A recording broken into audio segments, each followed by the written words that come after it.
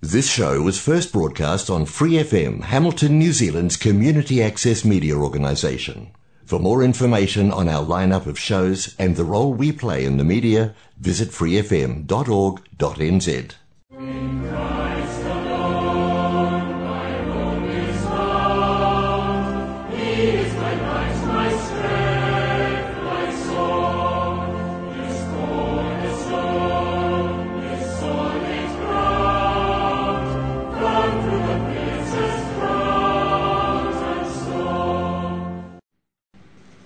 This is Peter and Tricia welcoming you today to Great News and God's Views, a half-hour weekly broadcast on Free FM 89.0 independent community media. We can be contacted by email at greatnews376@gmail.com.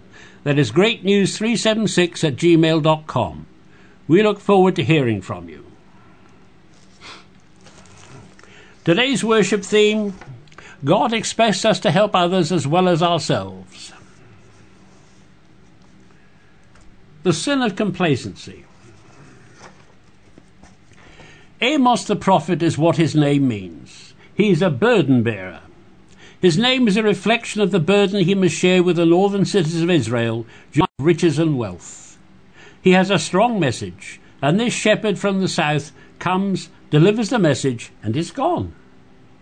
By the time we find Amos speaking in chapter 6, he has already addressed the immorality and destruction of Israel's neighbours.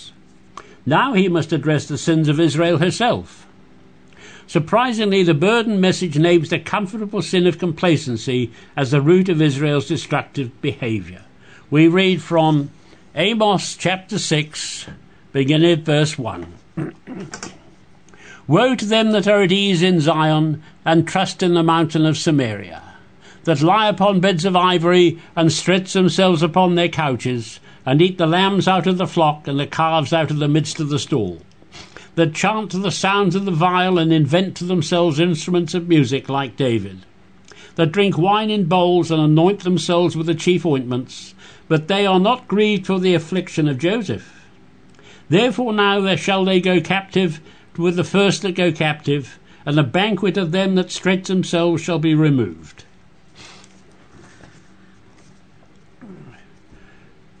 Danger of the comfortable.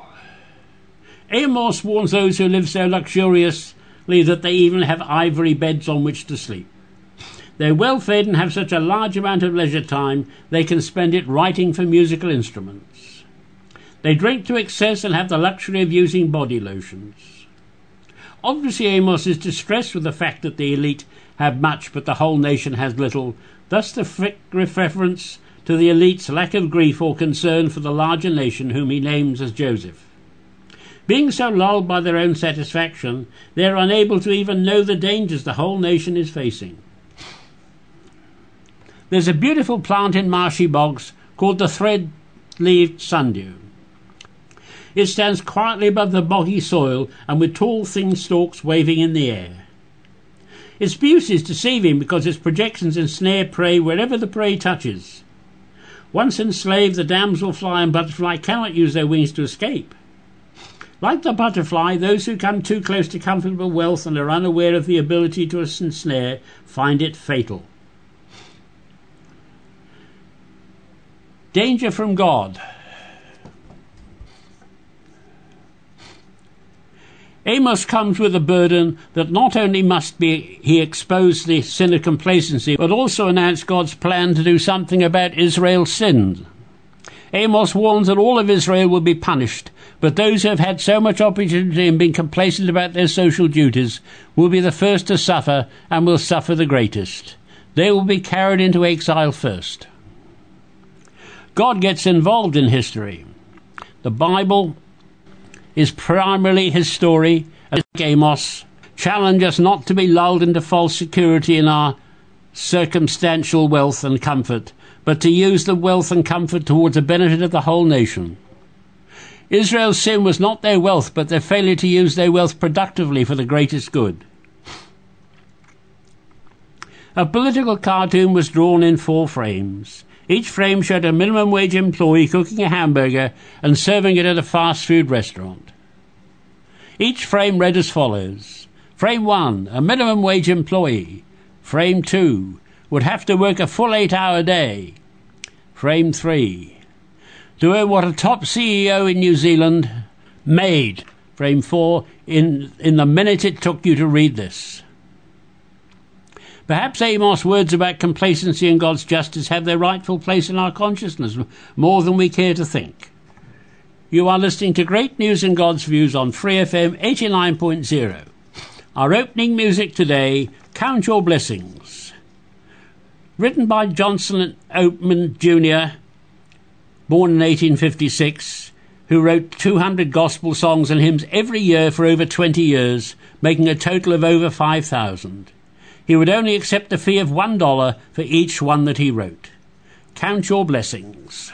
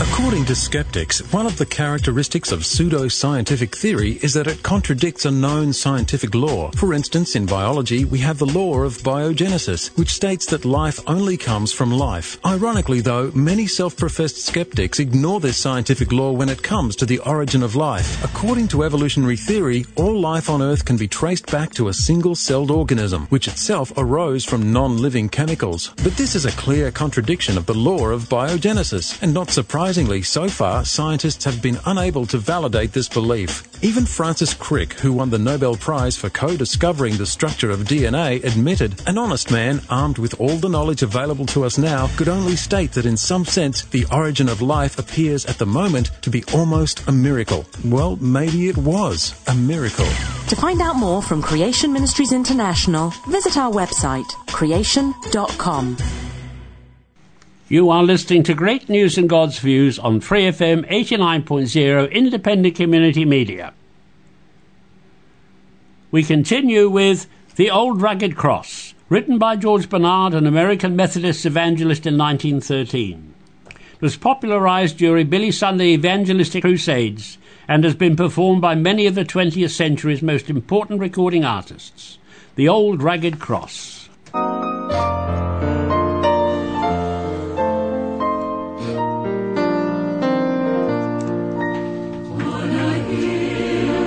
away.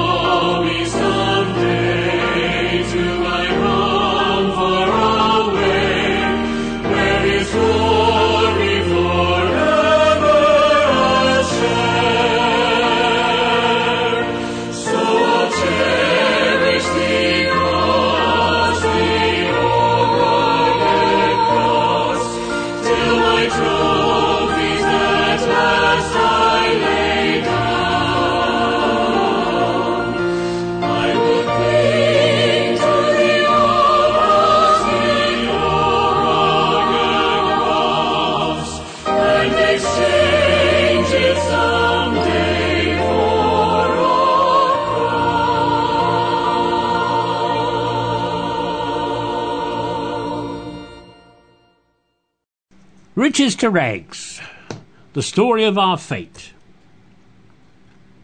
Let me give you a little advice. That phrase gets directed to us from time to time.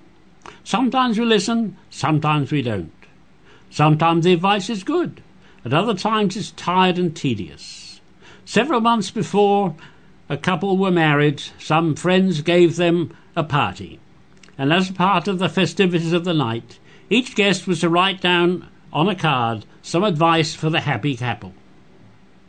Of all the advice given, the only thing they remembered was what one friend wrote. Never take out a gym membership, he wrote with the aid of experience. Advice. That's exactly why the aging missionary Paul offered to young Peter Timothy. We read now from Timothy chapter 6, beginning at verse 6. But godliness with contentment is great pain. For we brought nothing into this world, and it is certain we can carry nothing out. And having food and raiment, let us therewith be content. But they that will be rich fall into temptation and a snare, and into many foolish and hurtful lusts, which drown men in destruction and perdition. For the love of money is the root of all evil, which while some coveted after, they have erred from the faith, and pierced them through with many sorrows.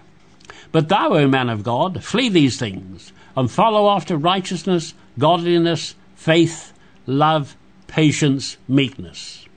Fight the good fight of faith, lay hold on eternal life, whereunto thou art also called, and hast professed a good profession before many witnesses.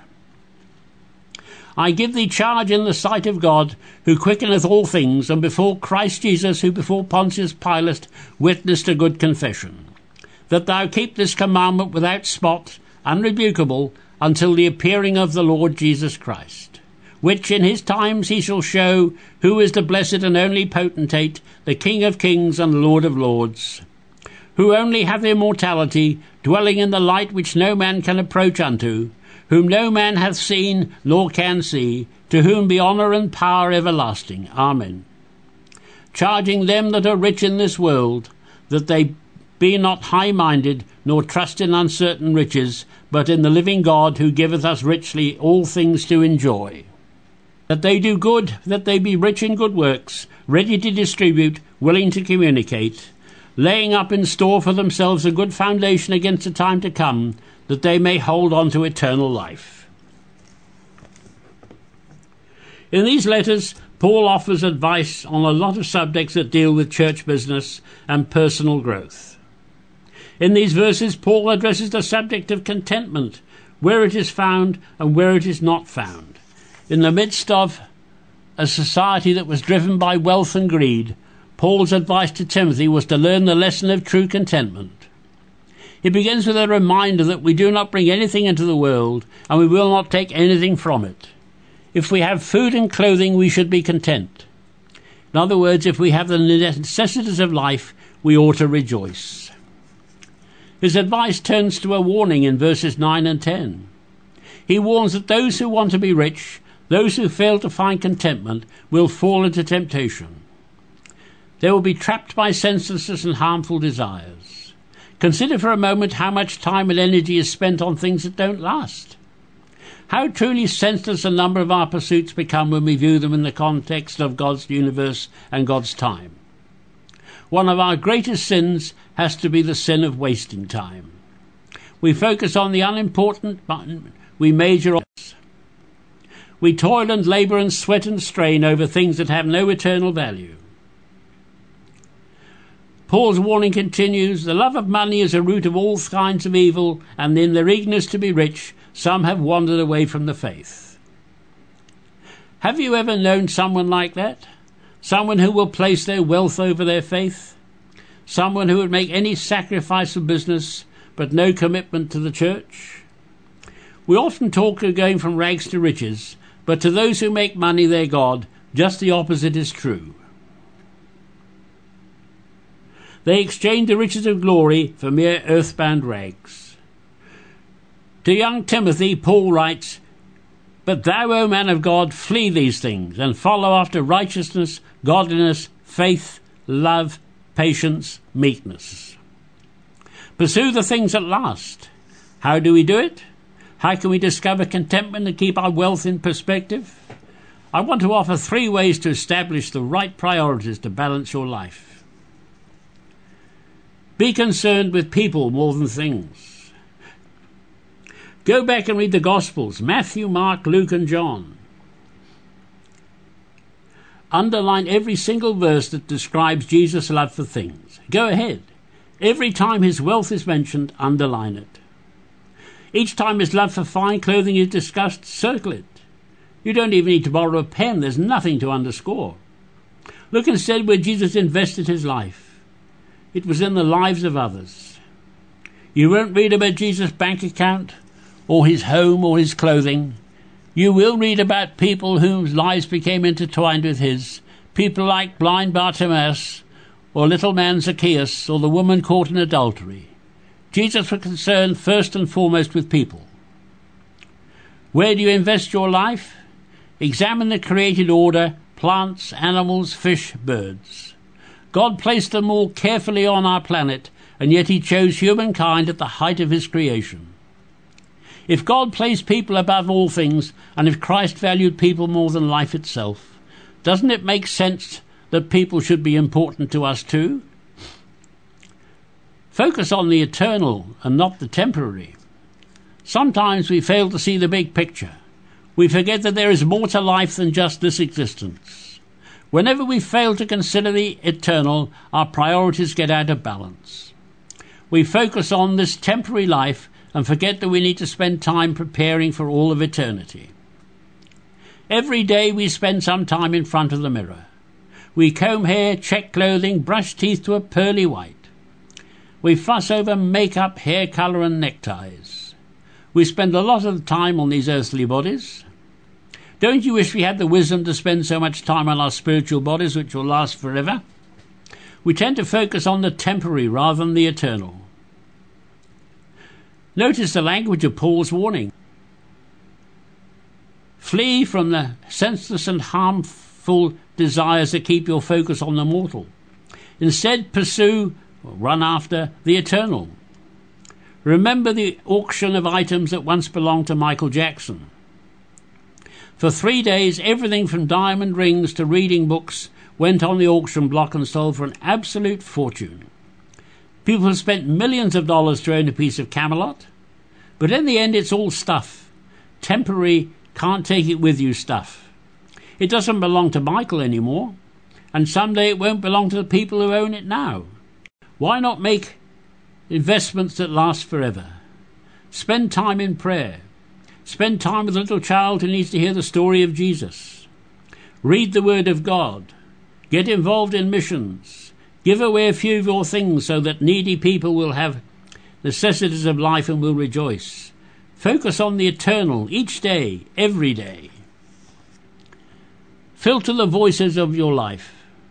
We set priorities by listening to the right voices in our lives. It's like tuning a radio as you search for a clear station. As you turn the dial, there'll be some static, a few weak stations, a couple of country music stations, maybe you'll even pass over a couple of radio preachers, but finally you'll tune in to the one you want to hear. There are many voices in our world. Every one of them wants your attention. Each wants to control you. Some are good and positive, others are full of static. Some speak about things you don't want to hear. Yet you must decide which voice will control your life and focus on it. Ask some questions about the things you hear. Does it proclaim Jesus as Lord? Does it speak well of every person? Is it fair, truthful, honest? Will I be a better person for listening, or will what is said begin to erode my character?